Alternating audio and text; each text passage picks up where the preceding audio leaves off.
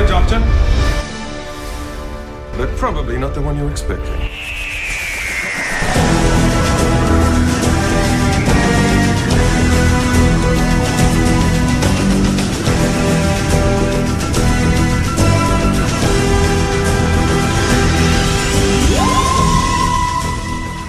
Welcome back to Pieces of Eight, the Doctor Who podcast that sits inside your head, the podcast that lives among the dead, the podcast that sees you in your bed and eats you when you're sleeping. In each episode, we take a look at a different aspect of the Doctor Who-niverse, what a horrible word, that features Paul McGann's Doctor. I'm Kenny Smith. And I'm Rebecca Chapman. We're continuing our quest to feature the Eighth Doctor's exploits, whether on screen, in books, novellas, full-cast audios, short stories, comics, animations, talking books, or anything else.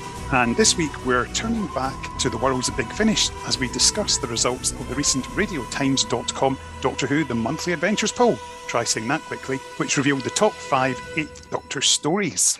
Big Finish listeners and Radio Times readers decided which were their favourite episodes from each Doctor featured in the range, with the results being revealed a few months ago now.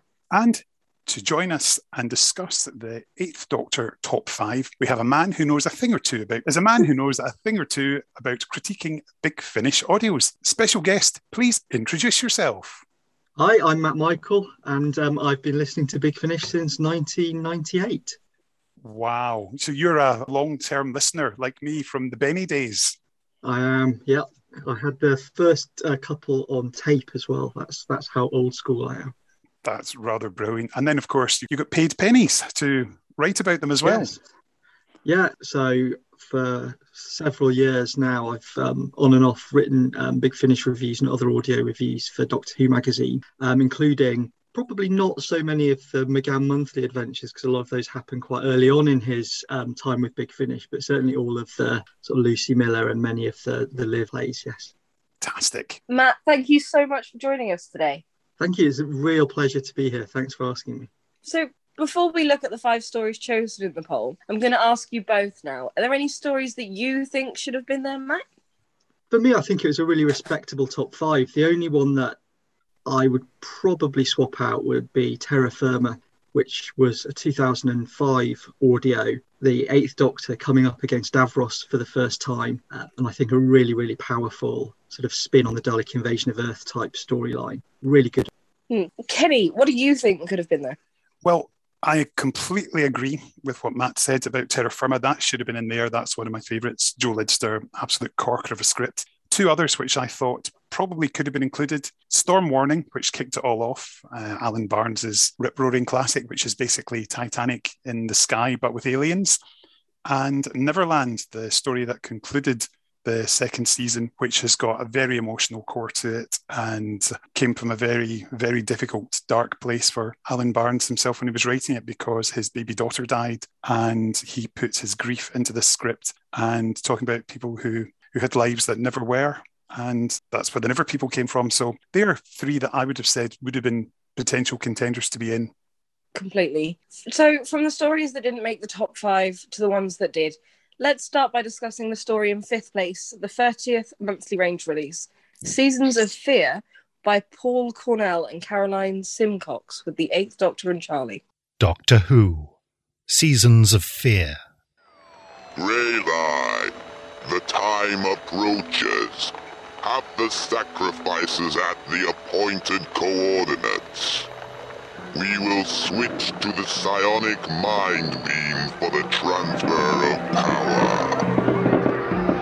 It was at the Singapore Hilton, on the cusp of the years 1930 and 1931, that I first met Mr. Sebastian Grail. My masters will bestow upon me the earldom of Earth. It will be my efforts that will allow their entrance to this world. Ugh. If there isn't anything here, then I... Rayli, is that you? Rayli, is it time yet? So what happens now? Lucilius announces the blood bathing and then Greylight carries it out. I have gathered the holy metal, followed their instructions. They are grateful enough for that. No, it's not the time yet. Over and out. Doctor... The first installment of your immortality awaits you. Right you are. Tonight, is when they, whoever they are, begin to make Grail immortal. We have to stop it. Doctor! Ah, there we are. Doctor, we're not going to make it in time!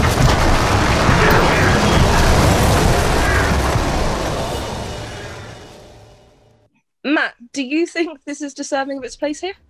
I love this one. I think the villain feels very much in the vein of someone like Scaroth, someone who's fragmented through time, and is a really vivid character. I love the TV movie style narration that happens at points through the audio, which feels like a real callback to the TV movie. And I really enjoy some of the doubling of roles. I particularly enjoy the sort of Edward and Edith odd couple episode. I think it's the second episode. Just hugely fun. And the returning villain, don't know if we want to spoil it, but it's such a funny idea, and such a great voice for audio as well. So I think Gary Russell was absolutely spot on when he said they might have been poorly realised on screen, but these monsters have a fantastic voice, fantastic face for audio, I guess. Yeah, I mean, I think after 19 years, we probably can say it's got the Naimon in it.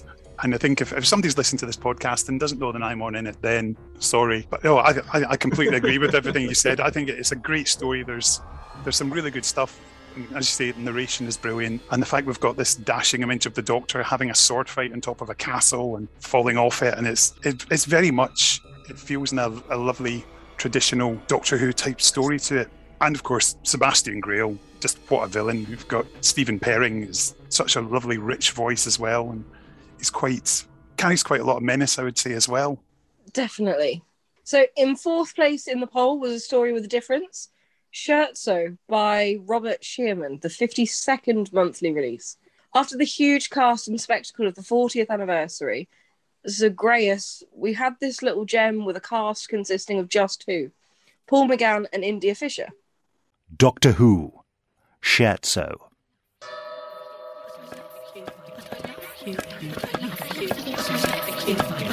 Make it stop! I'm sorry, it occurs to me since I'm hiding here from so many nothings and somethings, I don't yet know whether I should be hiding from you as well. Who are you? Doctor, you know me, I'm Charlie. Charlie? Yes. You remember? Rubbish. What? Charlie's safe, I know she is. It's me, Doctor. No, Charlie wouldn't betray me. She wouldn't betray me like that. Doctor! Help! Doctor, it's trying to speak. Impossible. It's barely evolved a rudimentary nervous system, let alone a means to master conversation. Help! What are you? We want to help. Help! Yes, we'll do our best to... Help. Doctor! I don't know.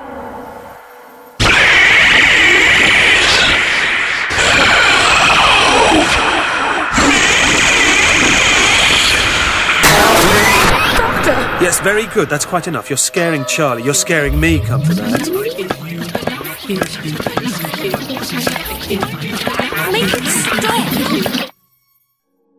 The big question here is, Matt, how do you pronounce it? Because no one can seem to give a definite answer.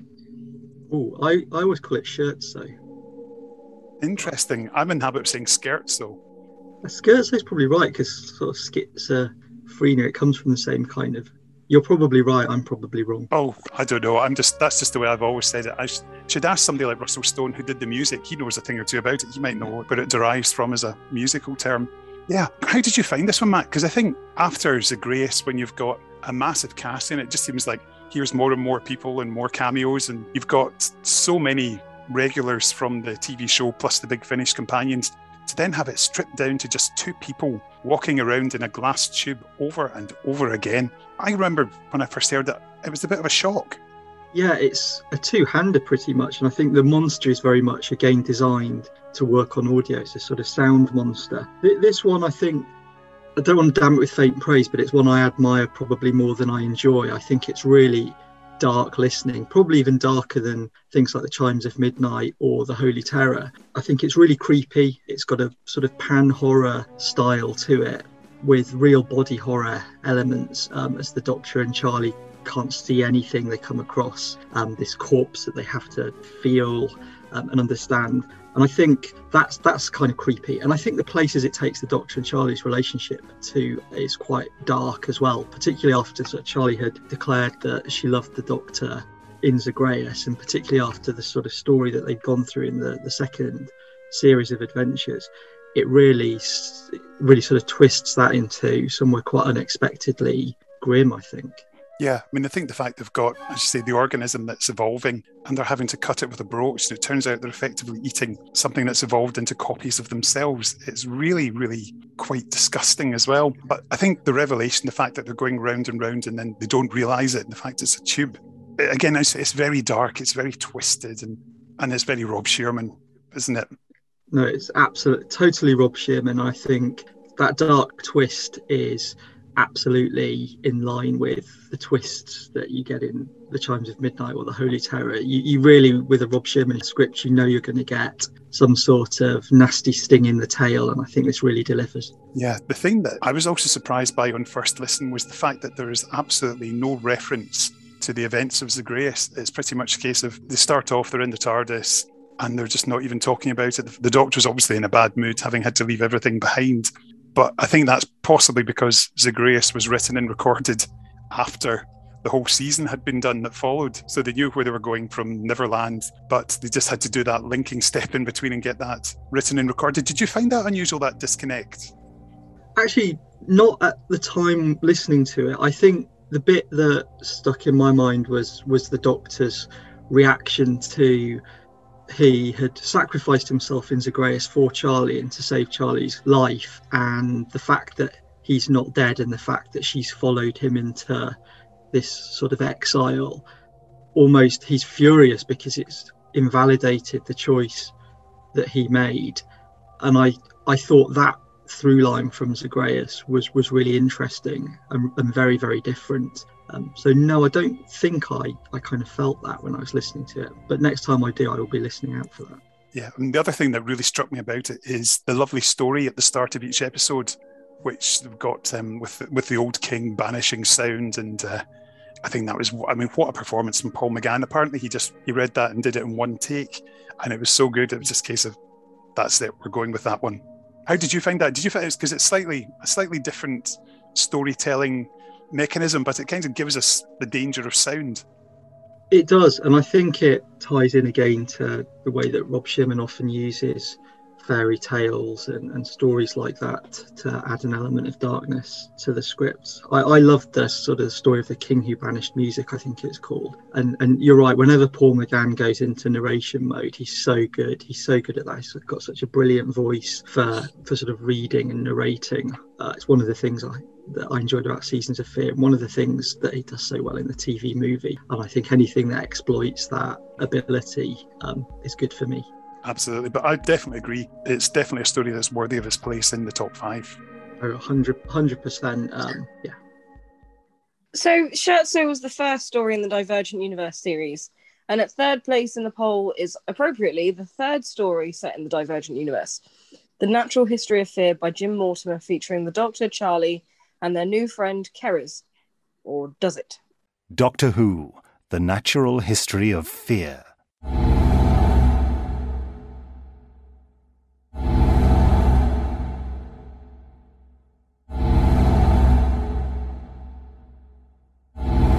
This is the voice of Light City. Attention. Welcome to your new workday. Today is Jubilee Day. Citizens may celebrate for one day without arrest or punishment. Happiness through acceptance. Welcome to your Jubilee Day. Welcome to your Jubilee. Do you worship? Do you go to church? Do you believe in God? How many gods are there? What's his name? What does he look like? Perhaps he's a woman, or perhaps he has a beard, perhaps a bearded woman, perhaps he's many, many gods, a whole army of gods. Perhaps he's plotting to attack us now, to destroy us, a whole army of gods, rampaging across a desert, a plateau, to kill us, to wipe us out. Would God do that? Is God fair? Does he love us? Does he hate us? Perhaps he's teasing us, perhaps he's toying with us, perhaps he's playing with us, playing with our minds, perhaps we're all just part of one big experiment, perhaps we're just toys, perhaps we're all little toy figures that God is playing with, and sometimes he bites off our heads, and sometimes he stamps on us, and sometimes he throws his toys back in the box, and he doesn't want to play with us anymore, he doesn't want us anymore, he wants to get rid of us, he wants to get rid of us, to throw us all away, get rid of us, don't do that to us. You know he loves us, surely he loves us, doesn't he? Isn't that true? Doesn't he love us? Don't we all love each other? Perhaps that's the answer. Love isn't that what we need? But then perhaps love is evil. Is it a sin to love? Is it a sin? Is it wrong? Is it wrong to love? To hate? Perhaps to hate is safer. Or to feel nothing. Do we feel nothing? Do we feel nothing? Perhaps we'll be safer if we just feel nothing. And if we don't speak, perhaps we'll be safer. If we don't speak, perhaps we'll be quiet. If everybody's quiet, then we'll say, This is the voice of White City. Attention. Welcome to your new workday. Today is Jubilee Day. Citizens may celebrate for one day without arrest or punishment. Happiness through acceptance. Welcome to your Jubilee Day. Welcome to your Jubilee.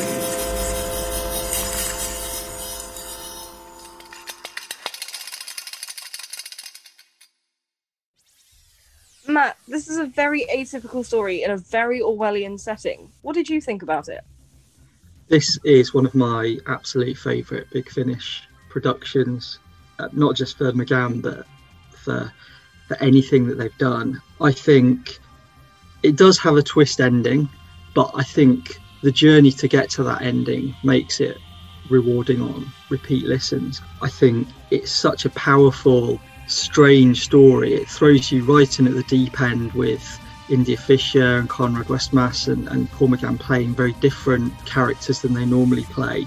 The environment is very sort of 1984 George Orwell kind of authoritarian society, and I think it's really interesting how Jim Mortimer picks up on probably the darkest characteristics of Charlie and the Doctor. So Charlie's sometimes can have a tendency to become a little bit clingy and whiny, and the Doctor can sometimes have a bit of a tendency to become quite dictatorial and sharp with people, and I think Mortimer picks up on those worst tendencies and really crafts some characters around those darker sides of our regulars. So I really enjoy that aspect. I think the only downside for me is I think it was Keres' first story as a companion, and I think the fact that the first story as a companion you don't really get Keres as a companion was possibly in retrospect problematic for the way that Big Finish wanted to develop Keres, because I don't think the audience ever properly got a feel for him in his first couple of stories. And I think in retrospect that's probably a mistake, and it probably meant struggles later on to get the character landed in people's minds. Completely agree, because I think if there had been another story in between Creed of the Crommen and The Natural History of Fear, which could have showcased Keres a bit more, where he could almost lead the way and save the Doctor and Charlie, be more dynamic and heroic, and it's such a great performance from Conrad throughout. But I think just to have that one extra story in there would have really made a difference, just so you can get to know who the new guy is. Yeah, no, absolutely, and that's not. We can't hold that against The Natural History of Fear, because I think it's a fantastic audio. I think it's more in sequence.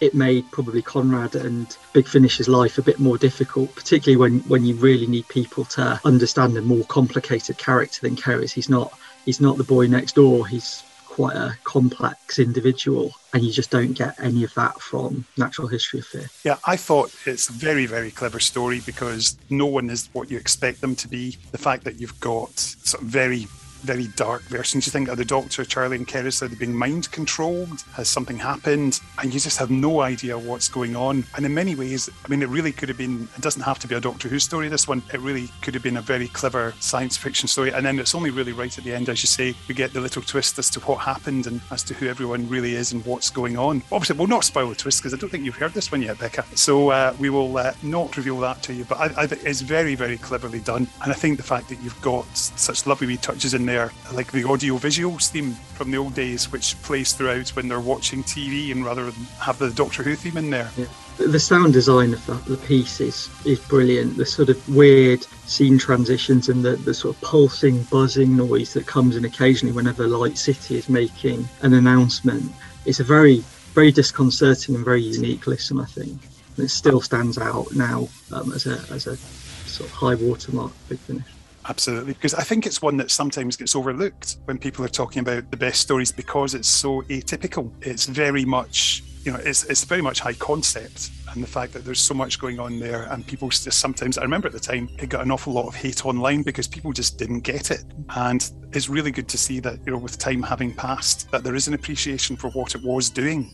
Yeah, no, I absolutely agree with that. I think I was really glad to see it in the top 5 because of all the ones in the top 5, I think it's probably the one that I least expected to be there, but I think most deserves to be there. So I was delighted by that. Yeah, and it's got a lovely cover too, isn't it? Very bizarre, that spinning top. Yeah, and the spinning top's really important to the story as well, without spoiling it. I think it's fascinating how all of these things start to build together towards that final surprise. It's brilliant. Yes, that is it. But I think brilliant is not underselling it. So at number 2, we have our only entry in the top 5 that doesn't feature Charlie, as we encounter The Silver Turk by Mark Platt as the Doctor encounters Mary Shelley and the Cybermen, an original idea from 2011. Doctor Who, The Silver Turk. The Vienna Exposition. We're in Vienna! But it's impossible. So quickly. Have I been abducted? Not exactly. Freak! Leave me alone! This way to the Grand Theatre of Marienettenburg. Roll up, roll up. The cab ride, sir? Fräulein? Not today, thank you. Can't be too careful these days. Better not to walk, not after dark. Get it away! Attacks? I wouldn't want to alarm the Fräulein. Alarm her? This is Mary Shelley you're talking to. Author of the darkest, spookiest stories you could ever read. Am I? They scared the pants off me. Well, I didn't believe the stories, Fräulein, not till 2 nights back. That was when I saw him. Halfway down Wolfstrasse by the river. It was a black carriage. Slowly it went, and its horses were strange, walking all wrong. Clop, clip, clop. No driver? There was no driver. And as they passed me, the lamplight caught their eyes, and they were blue. 2 more black checkers taken. Ladies and gentlemen, the Silver Turk wins the match. It's a trick. The Silver Turk. My husband invested in it. There was an automaton once called the Turk. It toured the courts of Europe playing chess. But that was years ago. Surely it's not the same one. Does anyone believe what we're seeing? Is it an illusion or more than that? Quiet, I said. Will you pipe down? Let's see what's under the mask. No! You vandal! What is it? I knew it. This is no fairground automaton. It's alive. So Kenny, how did you enjoy this one? I absolutely love The Silver Turk. I think Mark Platt has got such a way with Cybermen, as the story is number 1 in this poll, which we'll come to shortly, is always up there, along with Spare Parts, which Mark wrote, which also features the Cybermen from Mondas, or Mondasian Cybermen, or Mondasian, however you choose to pronounce it. Whichever way Peter Capaldi says, I'll go with that. But it is just such a brilliant story. You've got a couple of Cybermen who've crashed on Earth, and they're in olden times, and it's just, I think it's just so wonderfully done. It's such a great idea where the Doctor's with Mary on his travels, and as over the course of the 3 stories in this trilogy, there's wonderful little bits that drip into what Mary would ultimately write with Frankenstein or the modern Prometheus, and it's dripping with character. The setting is incredible, and it's really nice to actually get the Silver Turk in a Doctor Who story, because that was something that Russell T Davies had been considering previously for something on TV, and the flavour of it is just so wonderfully rich. The Doctor's relationship with Mary is really, really key to the whole thing. The fact that she's eyes full of wonder, and the fact she's so young and impressionable, but also such an incredibly strong character as well. Really well written by Mark Platt, and great use of the Cybermen as well. There's some wonderful audio visuals, if that makes sense, where you've got the Cybermen borrowing each other's arms so they can run around and over rooftops and through streets. And it's just an incredible image as well. And Mark Platt is just such a genius for creating these wonderful scenarios. Matt, you're nodding your head in agreement. Yeah, no, I absolutely agree. I think Mark Platt feels like one of those writers whose, unfortunately, his ideas have been hugely adopted by the new series, even if his scripts haven't directly been adapted. I was thinking the Silver Turk crops up eventually in Nightmare in Silver, pretty much, with the sort of Cyberman chess playing character, and I think the idea of a damaged Cyberman meeting Mary Shelley obviously popped up in the most recent series, in The Haunting of the Villa Diodati. So I think his ideas keep cropping up. I think Spare Parts crops up in The Age of Steel without ever quite doing a straight adaptation like Jubilee went into Dalek or Human Nature went into the TV episodes. But yeah, he's brilliant at the ideas, and I would agree with everything he said, the great horror elements. I think Mary makes a really interesting contrast to Charlie and Lucy, who'd been introduced by this point as well. Because I think this was a bit of a return to the main range for Paul McGann, who had got his own sort of BBC 7 Big Finish radio series with Sheridan Smith in the interim. So this was a bit of a comeback. And it was really interesting to pair him with someone who's a total contrast to Lucy in particular. Lucy's very sort of brassy and sort of modern day from Blackpool, with very modern perspectives. And Mary is obviously very, very different, a 19th century lady who is much more refined and much more introverted. And I think it brings out different aspects of the Eighth Doctor's character to pair him with someone like that. It almost pushes him back towards his TV movie persona, where he has to be a bit more forthcoming and a bit more energetic and a bit more excitable, because Mary isn't those things naturally. He has to bring out the excitement in her, whereas with Lucy, quite often he's able to be a little bit more sarcastic and sardonic, because she is the one who's excited by all of the opportunities of exploring the universe.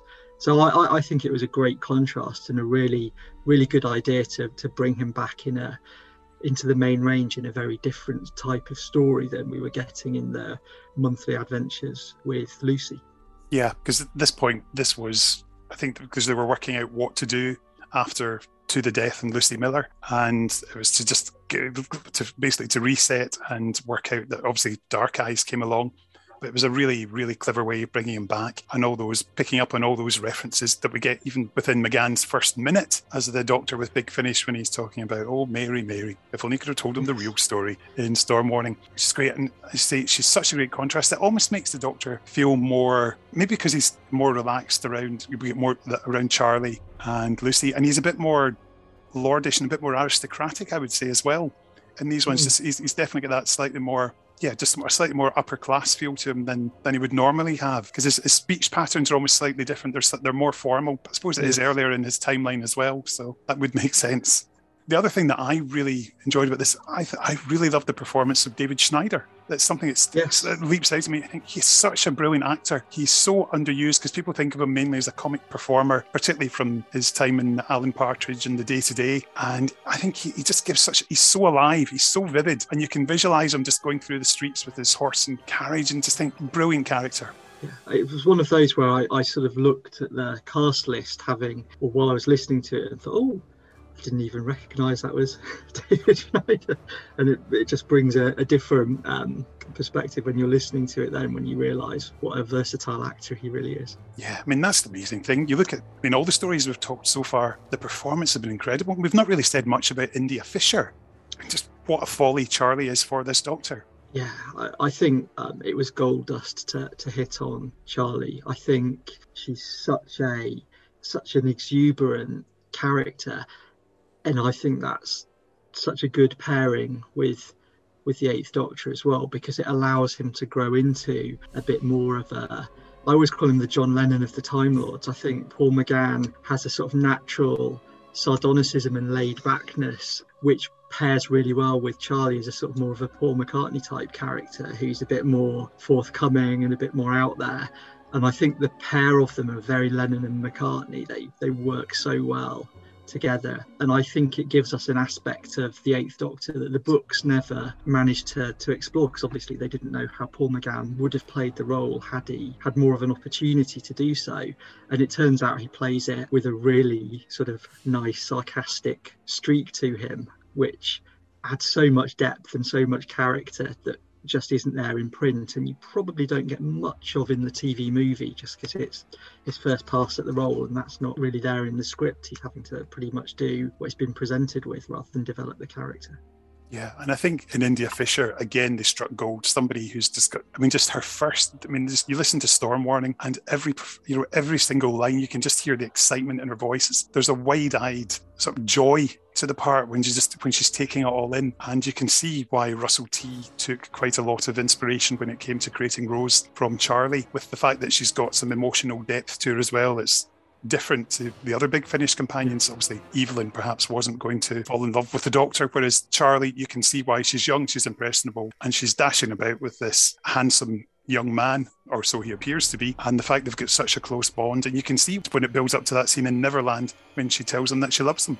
There's such an iconic pairing, and I think that's really recognisable. Whenever Big Finish do a big anniversary story, so like The Legacy of Time or The Light at the End, the go-to companion is Charlie, because I think that partnership is electric. And I say this as someone whose absolute favourite invention of Big Finish is Lucy Miller, but I absolutely recognise that Charlie and the Eighth Doctor are gold dust as a pairing. They are the John and Katie of the audio world, I think. Which story did you enjoy more?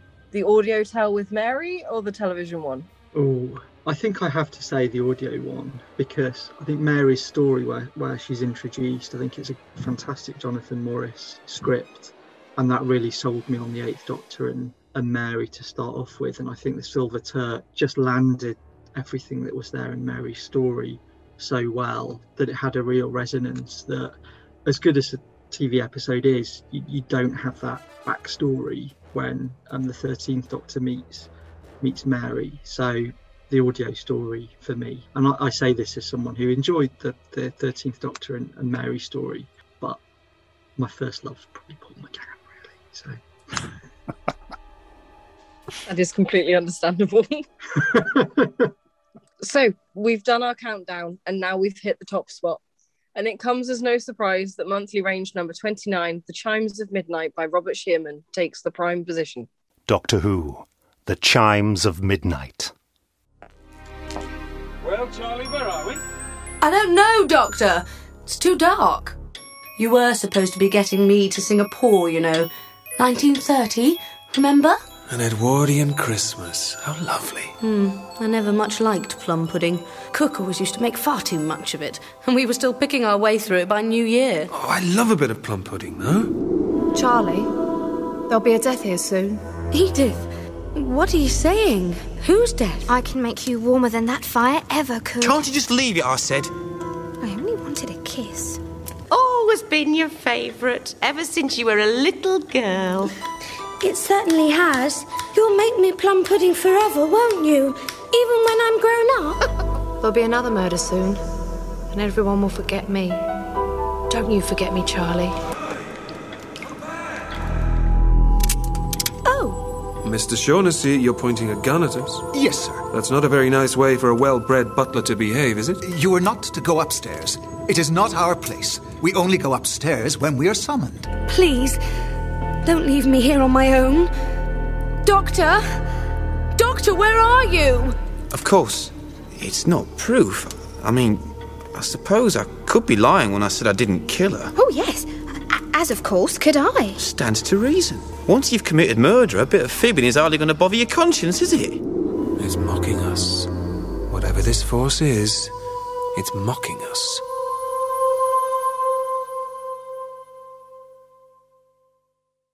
So I actually listened to The Chimes of Midnight for the first time with you, Kenny.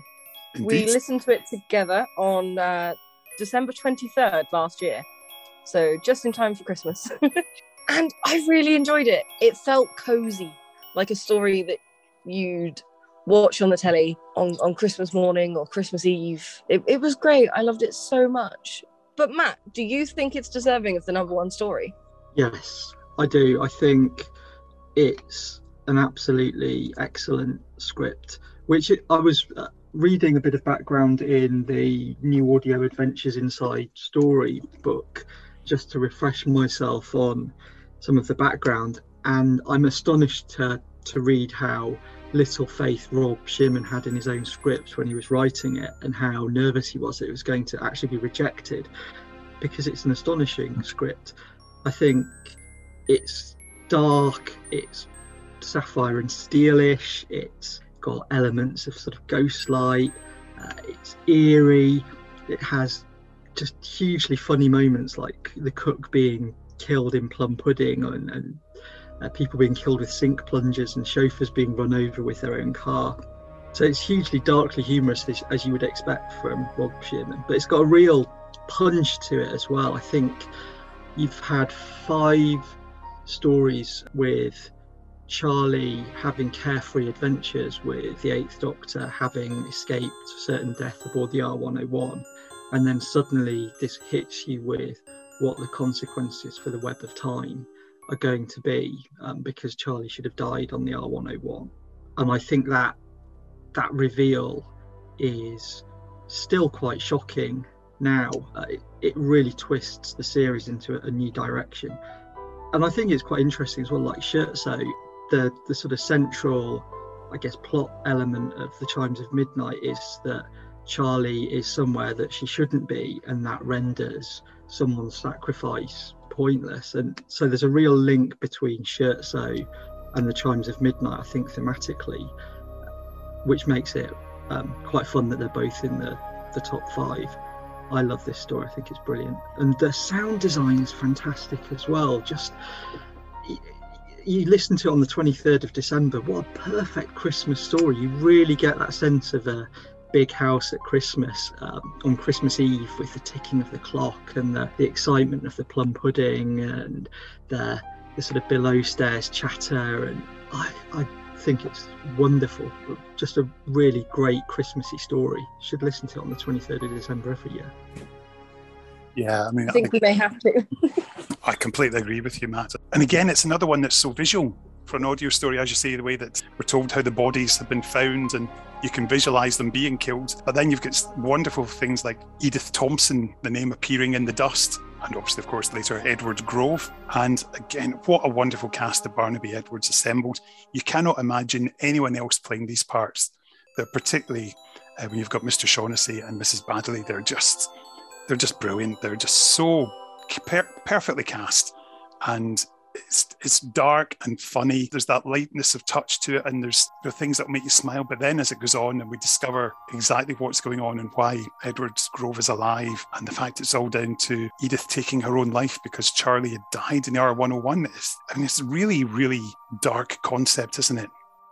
It's shocking, and I think, without going overboard, I think Rob Shearman also brings out the sort of class element in a way that hasn't really been brought out in most of Charlie's previous stories. Charlie is upper class. She's from a wealthy family, and there's just something incredibly tragic around the fact that she can barely remember who Edith is, and yet Edith thinks Charlie's her best friend. Just the discrepancy in their power and their social position is sort of like a wound to the heart when you hear that. And I think India Fisher plays that as well, as that sort of horrified realization around how much she meant to someone who meant almost nothing to her.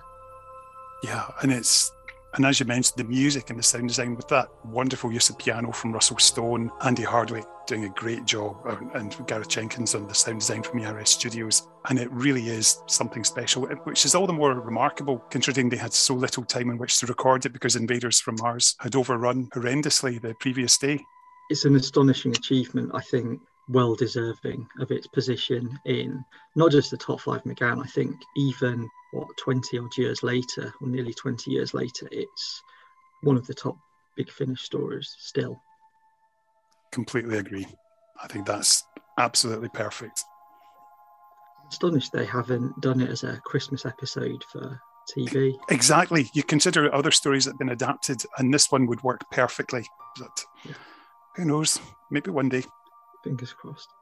So that's it. The top 5 Big Finish 8th Doctor monthly range stories as chosen by the listeners. Remember, if you want updates on our latest episodes and other things we've been up to, plus other 8th Doctor news, rarities and silliness, remember to follow us on Twitter, where we're at Pieces of 8th, with 8th written out as a full word rather than a number with TH at the end.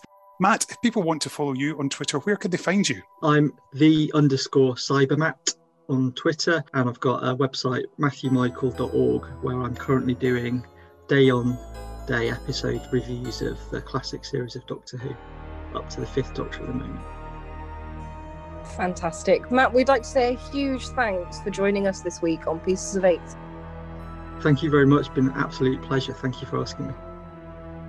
But that's all we've got time for this week, and we'll be back next week to hear from the man who owns the actual TARDIS console from the TV movie. Set emotions to maximum jealousy. I can assure you that I was most definitely in that place, as I got to see it in the corner of his office, alongside one of the staffs of Rassilon. So, until next time, I've been Kenny Smith. I'm Matt Michael. And I was Rebecca Chapman.